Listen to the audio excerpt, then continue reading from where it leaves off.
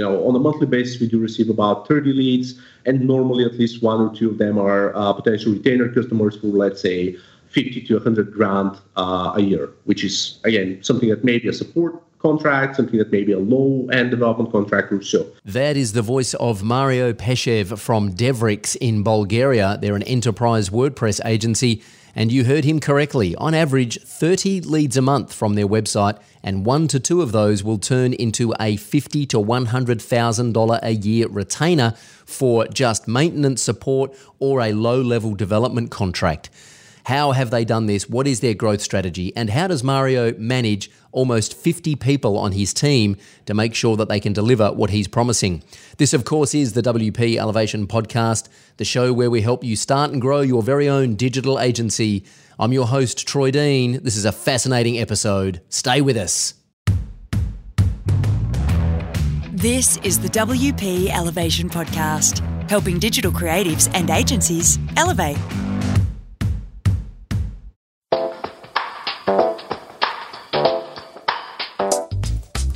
This episode of the WP Elevation Podcast is brought to you by our good friend Kim Barrett at Your Social Voice, a social media marketing agency based in Western Australia, who have partnered with us to produce an epic blog post to teach you how to get more leads and clients for your consulting services using Facebook ads. So if you've ever wanted to use Facebook ads to get more leads and clients for your consulting business, check out wplevation.com/FBAds. That's FBADS.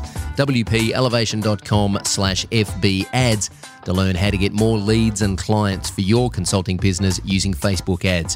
Thanks to our good friend Kim Barrett at Your Social Voice. Now let's get back to the show. G'day folks, Troy Dean here again, and welcome to another episode of the WP Elevation Podcast. My feature guest this week is my good friend and longtime member of WP Elevation, Mario Peshev. Hey Mario, how you doing? Hey, how's it going? What's up, everyone? Howdy. It's midnight here, so I'm just trying to wake up more. It is midnight. Whereabouts are you based for those listening? I'm in Bulgaria, Eastern Europe. It's just 5 minutes past midnight, pretty much. So wow, dude, thank you for staying up so late to do this. I really appreciate it. Oh yeah, absolutely. It's a pleasure to be here. Awesome. Now, for those who don't know and have been living under a rock for the last 5 years, who is Mario Peshev and what do you do? I am the CEO of Devrix. We are a distributed WordPress agency based out of Europe. We are a team of almost 50 people now. Whoa! And we've been, it's a pretty fun team. I've been enjoying growing the company over the past 10 years. We've been primarily focusing on enterprises, publishers, and some specific startups that we've been partnering up as well. And over the past year, we've also been working on some products. So it's definitely going to be an exciting 2020. Let's just wind back a second. You're a team of 50 people. I think it's about 48 now or so, but yeah, let's round it up to 50, shall we? Wow, that's just epic. So question is, and there's lots to unpack here, which we will throughout the course of this show, but a couple of things. First of all, what's your process for finding, first of all, let's take a step back. What's your process for knowing that you need to hire somebody? So to be completely honest, once you have about 40 plus people, it's a little bit easier, because every single person is adding up to a small percentage in addition to the rest of your headcount, right? It's I do have a friend, well, essentially my friends from Modern Tribe. I remember a story of theirs. They said, well, when I was a single freelancer, when I had to hire my first employee, my number one, they were adding up to another 50% of the work count we were supposed to be producing and giving out, right? And additionally, when you're hiring your very first employee, it's pretty tricky because you have to spend about 8 hours working for them and helping them, and then spend another 8 hours actually doing the work you're supposed to do. Once you keep scaling, it actually gets easier to hire and essentially work with new people. And you're also supposed to have your VPs, your C-suite, and other types of team leads and managers and whatnot that can help you scale further. In terms of us and hiring, we have already established some process for what does it go into a specific project, what sort of roles we need. Like, let's say we have a project manager, we do have a custom role that we call project owner, which is like a product owner, but for projects. Mm-hmm. We do have a QA, we do have, front-end stuff, which is additional because most of our products are kind of back-end and so forth. So we do have certain percentages helping out with each project, and we do know what sort of quotas we've got for every single row, which makes it a little bit easier as we keep scaling. It's really hard to hire the first role, or rather the first employee out of a new role, because you still don't have the job description, you still don't have specific requirements as to what they're supposed to be helping.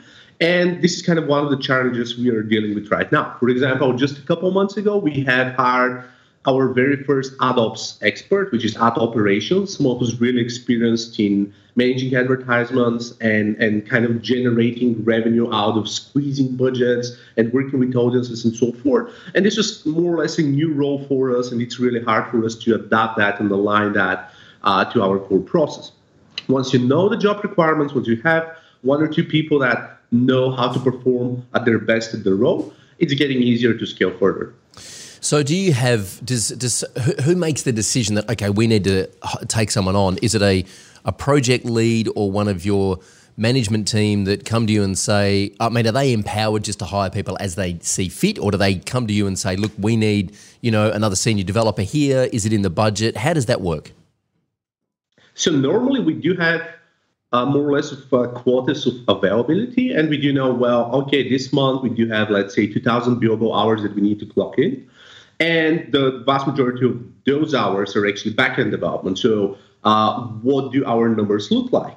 Can we afford to take on a new project right now? Can we afford to actually extend the duration and the workload on those projects? And then we kind of try to answer those questions first and decide on whether we need new people or not. This is kind of one part of the equation.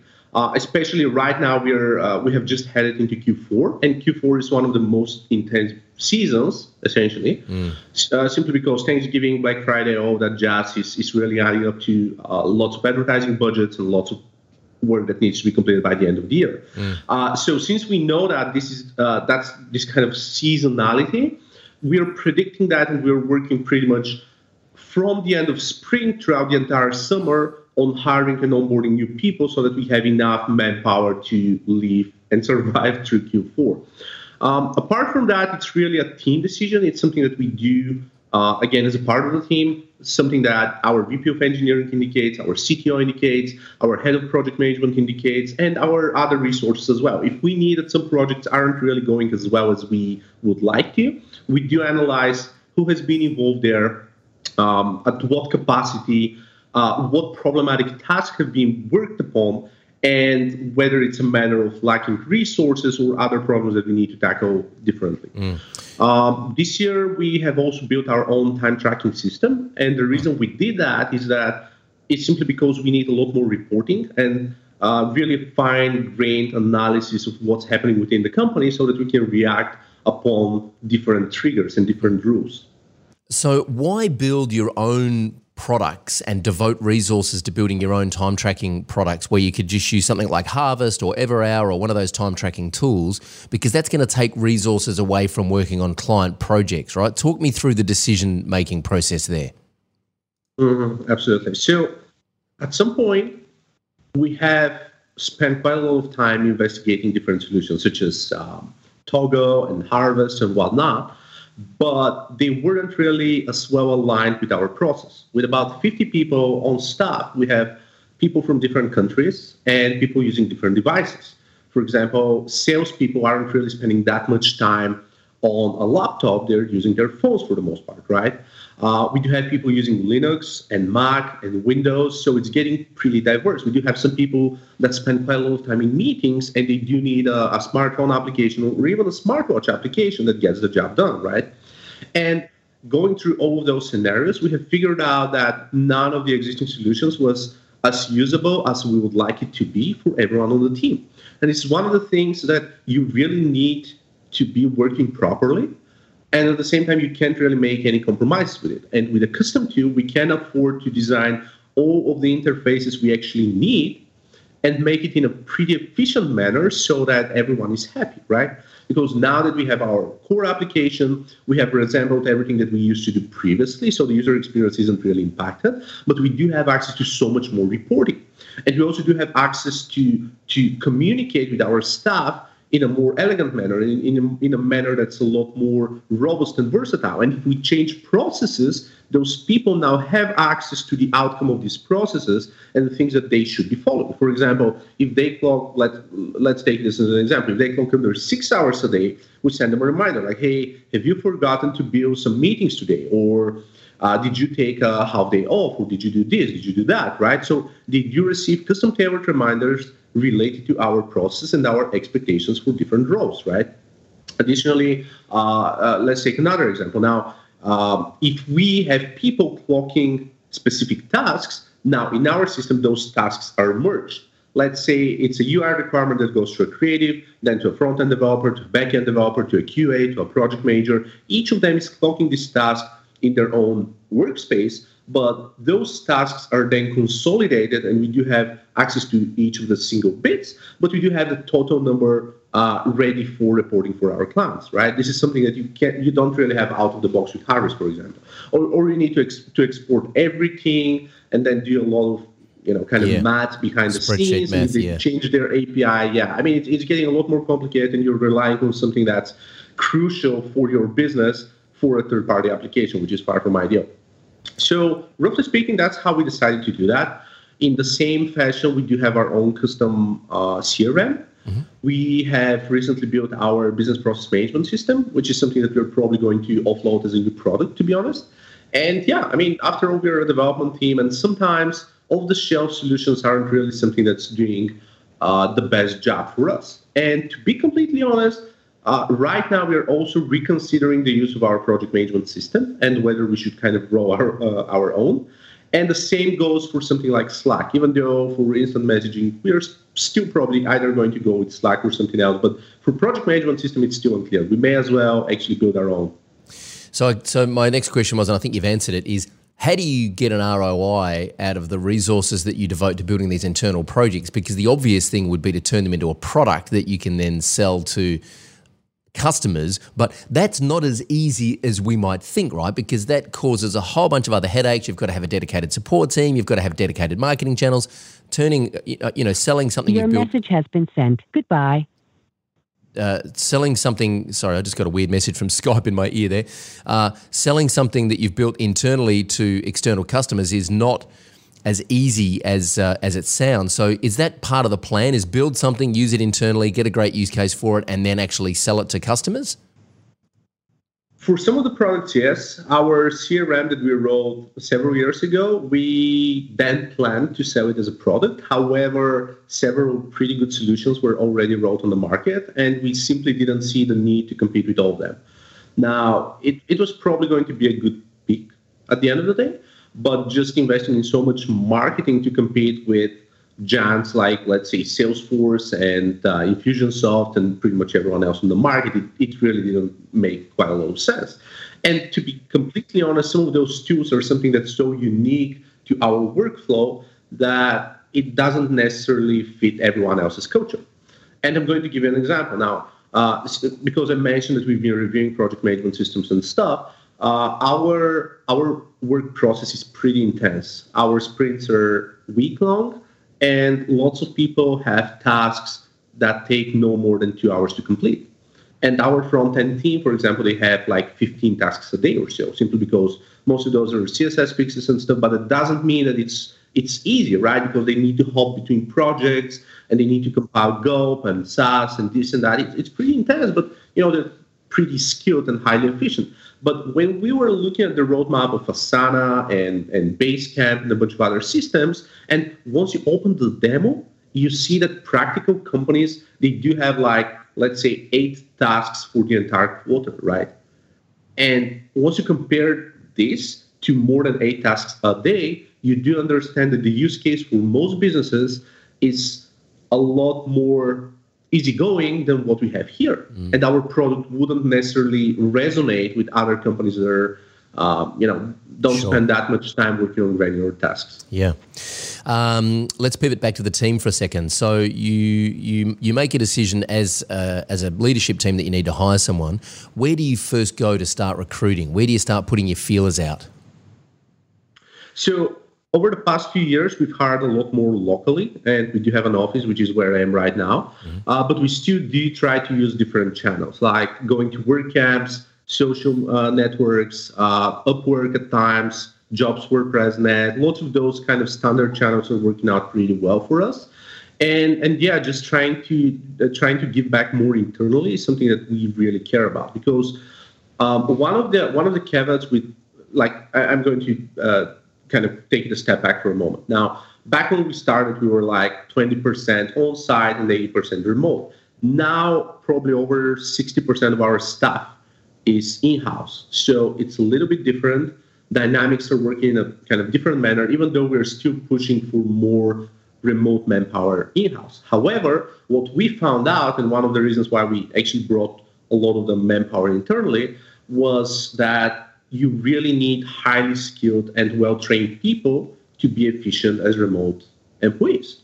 And the more we started scaling up toward enterprise-grade customers, the more the necessity of 24/7 support and things like that was made apparent, and something that required really having people on site. And some of those jobs aren't necessarily highly complicated, but you simply need people who can react quickly and pair up with other people inside, in-house, at the office. So this is kind of one of the reasons why we went internally. And again, just the gap between finding, just hiring remote at some point of time became really hard, because you need the most talented people out there.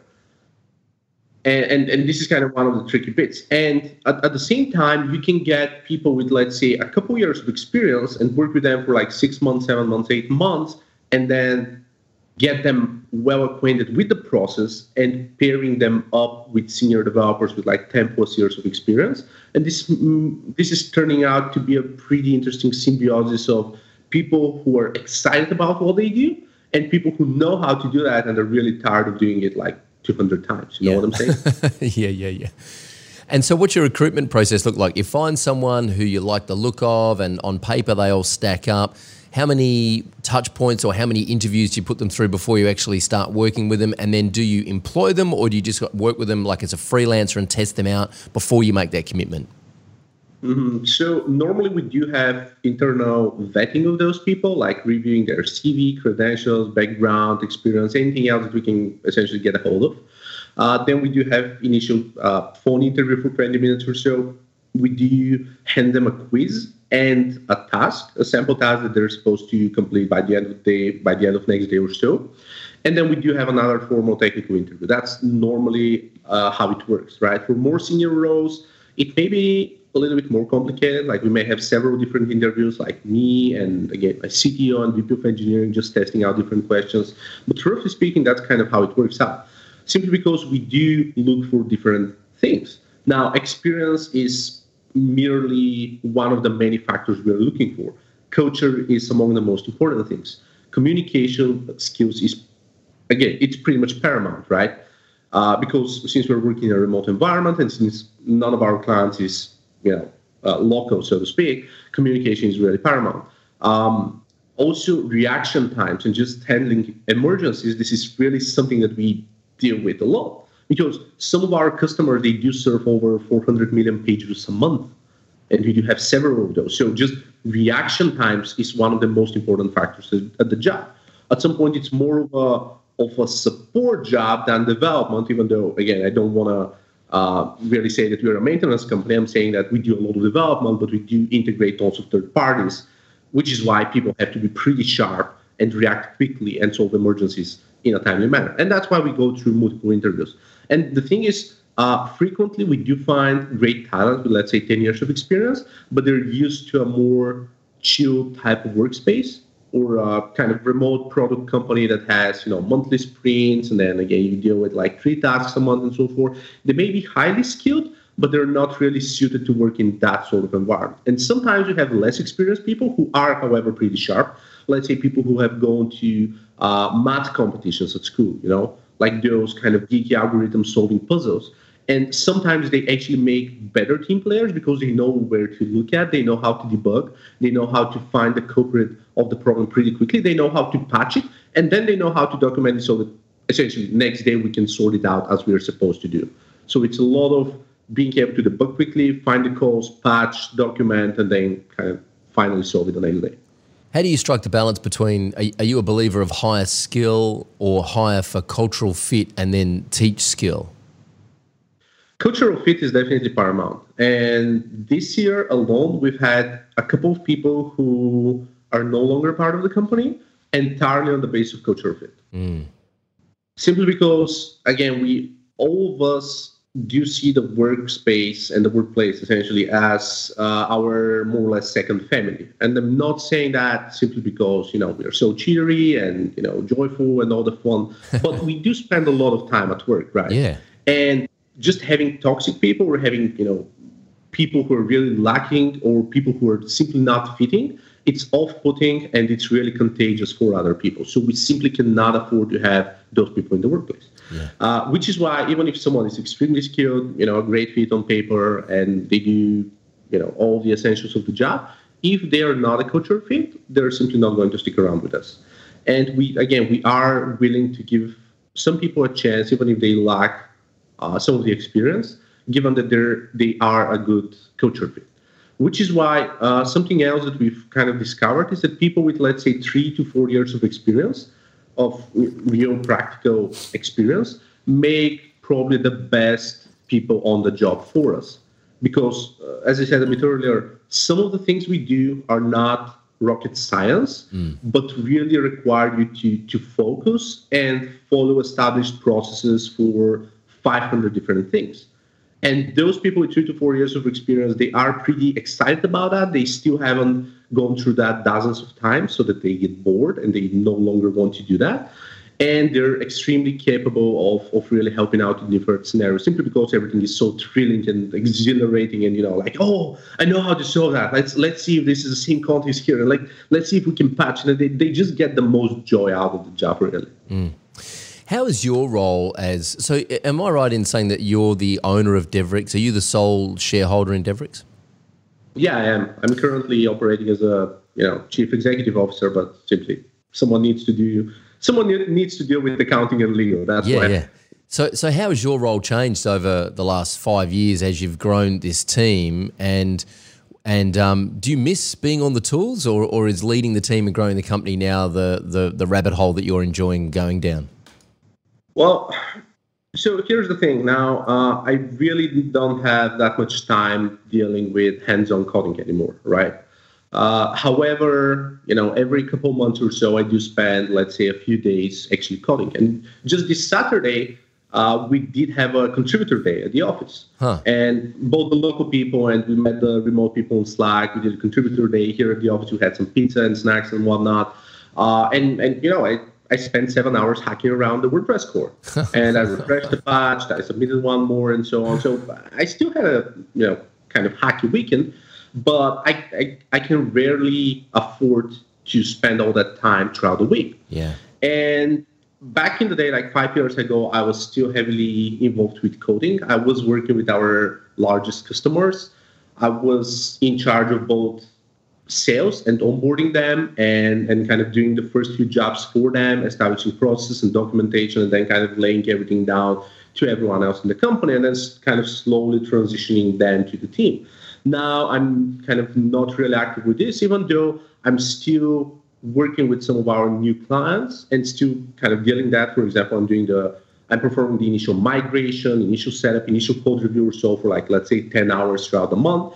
And then I'm kind of briefing everyone else on the team. Okay, this is what I discovered. This is what I found. That's what you need to take care of right now.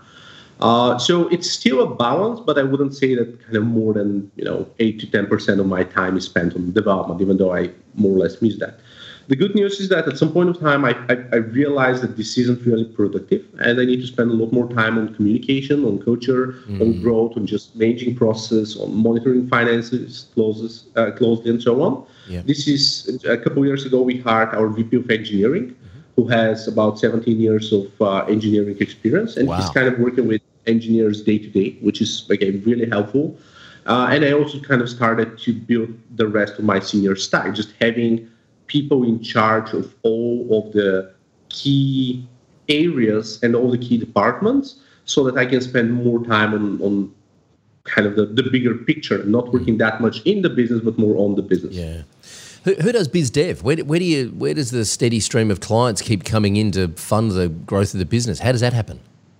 So we don't have active outbound salespeople in-house. We have tried that a few times. It didn't really work out that well for us. And we do have 4 different streams of income, or 4 different streams of revenue. And before I said that, it's really important that 95% of our business is actually WordPress retainers. We have kind of coined the WordPress retainer terms, to be completely honest, about 5 years ago. And our very first retainer is still with us, which is something that we are super pleased with. Wow. And this means that for the most part, we actually don't have to do that much outbound sales, right? We do have some churn rate, but luckily it isn't that much. At least I hope so. So things are running pretty smoothly, and we do rely on those 4 channels of sales that I just mentioned earlier. So the first one is partnerships. We do have partnerships with a hosting company, one ad operations company, and 2 or 3 more businesses, and we're kind of sharing clients with them. They are non-competing, so we can afford to work together with all of them at the same time sometimes, and this is kind of one of our first channels of success. The second channel is inbound marketing. We do rank pretty well for some of the important keywords that we care about, and this is something that we're pretty happy with. On a monthly basis, we do receive about 30 leads, and normally at least 1 or 2 of them are potential retainer customers for, let's say, 50 to 100 grand a year, which is, again, something that may be a support contract, something that may be a low-end development contract or so. We also do rely on my own personal branding, which is, again, my social, my interviews, my PR sessions, and everything else is going on. I've been published on Forbes, Entrepreneur, Inc., HuffPost, kind of all the big media, and I'm kind of spending some time on just thought leadership and just helping everyone else, because I firmly believe in employer branding. And the fourth one is some of our external resources, like case studies published elsewhere or guest posts elsewhere, just some of those media that our prospects are reading, and kind of they connect us with the equation. Or let's say, top WordPress agencies, Clutch, some of those kind of sources that are kind of external to us, but people are vetting them and doing some due diligence on the company and then reaching out to us. Congratulations, man. The business model built on recurring revenue is a sweet, sweet thing, isn't it? Pretty solid, yeah. We have invented the communism in WordPress. Yeah, that's awesome. Is all your development work on WordPress? I had a very interesting conversation with Josh Strobel from Pagely recently, and of course they've spun up NorthStack, which is a serverless hosting environment. We talked about how the future of WordPress as we know it is going to undergo some kind of transformation, and we're not really sure where that's going to land. But are you guys projecting that for the foreseeable future that you'll just be developing on the WordPress platform? Yeah, most likely. We are actually partnering up with Josh and Pagely as well. Over the past few years. We share some of our kind of highest traffic customers there, so we probably serve about almost 2 billion page views a month on his servers. Wow. From our portfolio of customers, so it's pretty fun. But apart from that, we do take on WordPress clients predominantly. However, that doesn't mean that all the work we do is WordPress specific. Our engineers do have experience in other programming languages and platforms and stack. We do have some folks who have done Python or Ruby or Java or even C#. So we do have diverse expertise in different fields, but we try to do that as a kind of minor part of the job. Whenever we do have API integrations or just bundling up with different solutions that require knowledge of different programming tools, programming languages, or frameworks. So we kind of do have some people who dabble with different programming languages along the way. But additionally, we are also heavily investing in everything that's pretty much JavaScript-based, including React and Vue.js, including headless websites, which is probably one of the more interesting trends that we are going to see reoccurring more and more throughout 2020. Yep. And again, right now we are doing some R&D work for some of our publishers using Gatsby.js for headless web applications. And at some point, we may have a decoupled kind of headless CMS and kind of a static front page of the website just hosted elsewhere. And then we can do a lot of fun stuff once we get that running. Yeah. It's funny, I'm rebuilding my website at the moment, my personal brand website for launch later this year. And, well, we're running out of time, but I'll hopefully launch before Christmas. And my brief to the team was, hey, just for fun, let's build this headless version and let's run Gatsby JS on the front end and let's use WordPress in the back end so that I can still update the content, but let's make it super fast and super secure and headless on the front end. And, of course, I don't know what I'm talking about because I'm no longer a developer, but my team have taken the challenge and they're like, yay, we get to play with some new technology. So I'm looking forward to rolling that out. And it definitely does look like it's a very exciting development, the whole headless CMS movement. It definitely is. I mean, we've been playing with it for a while now. And back in the day, I've actually been talking to both web dev studios and Scott Bollinger on Uppresser, which is kind of a way to turn your e-commerce store into kind of a mobile application, then Reactor, which was the SaaS behind all of that. So we have played with that for a while, and then we kind of said, well, okay, what else we can do? Like we started to do cross-platform mobile applications on top of WordPress, and we started to do kind of different desktop applications talking to WordPress's REST API. So I would say that WordPress is definitely an application framework the way it looks right now. It really incorporates different APIs. It could be code from a separate system. You can use it to pull data and fetch data and send data and so on. Like when I think of it, we have also worked on bank websites and a telecom based on WordPress over the past, let's say, 7 years. So it's definitely a great platform to start building upon. And the traditional, it is a blogging platform, or it's only suitable for 5-page business websites. This couldn't be farther from the truth. It's a really powerful engine to build complex web applications nowadays. Yeah. And last time I checked, it's the market share of WordPress. It's close to 35%. So statistically speaking, every third website out there is WordPress. Yeah. I'm looking forward to the day where my team tell me that I can just use a desktop app to write my thoughts. In fact, probably get them transcribed by Otter and just plug that into a desktop app so that I can just kind of talk my thoughts and then have it fed into a headless CMS online. That will be that's a very exciting time. Honestly, I do think it's possible now, but we can talk a little bit later. Yeah, awesome. Hey, as a business owner, what's the one thing that keeps you awake at night these days? Hoping that the company is still alive and kicking. Just for real, like I really do enjoy the team that we managed to build over the years. Yeah. And I really hope that, like essentially what keeps me up at night is I want to make sure that everyone's happy, everyone's satisfied. We are closely monitoring everyone's career path and really investing in fun stuff that keeps everyone entertained and engaged and, self-learning and just improving from a career standpoint and also improving on a personal level. And this was something that was easier to manage back when we were about 10 people. Now that we're almost 50, it's just harder to work with people on a day-to-day basis and make sure that they're satisfied. Yeah. So for the most part, I'm just trying to monitor all the channels and PM system and Slack and everything else and just kind of looking for cues if something's going wrong and saying, hey, I really need to follow up as soon as possible and just make sure it's not something that we did, but it's an external factor like family or friends or car or house or whatever it is. Something that's outside of the company. That's all I need to know. Yeah. Awesome. Hey, dude, congratulations. It's been fascinating watching you grow this over the last few years and getting to know you. And just a huge congratulations on what you've built. And it's great to see that you're still having fun doing it. Absolutely. Well, thanks for having me. It's always a pleasure. And I'm also very grateful of WP Elevation, by the way, because now that you say that, our request a website form is almost a copy-paste of the blueprints that I got from the club several years ago. So kudos for that. Excellent. Hey, we should definitely do this again sometime because I know there's lots more I'd love to unpack about leadership styles and setting, goal setting and vision and all that kind of stuff. So we'll definitely get you back on the show at some point. Yeah, you betcha. Awesome. Have a good one and talk soon. Thanks, Mario. Take care. Talk soon. Bye for now.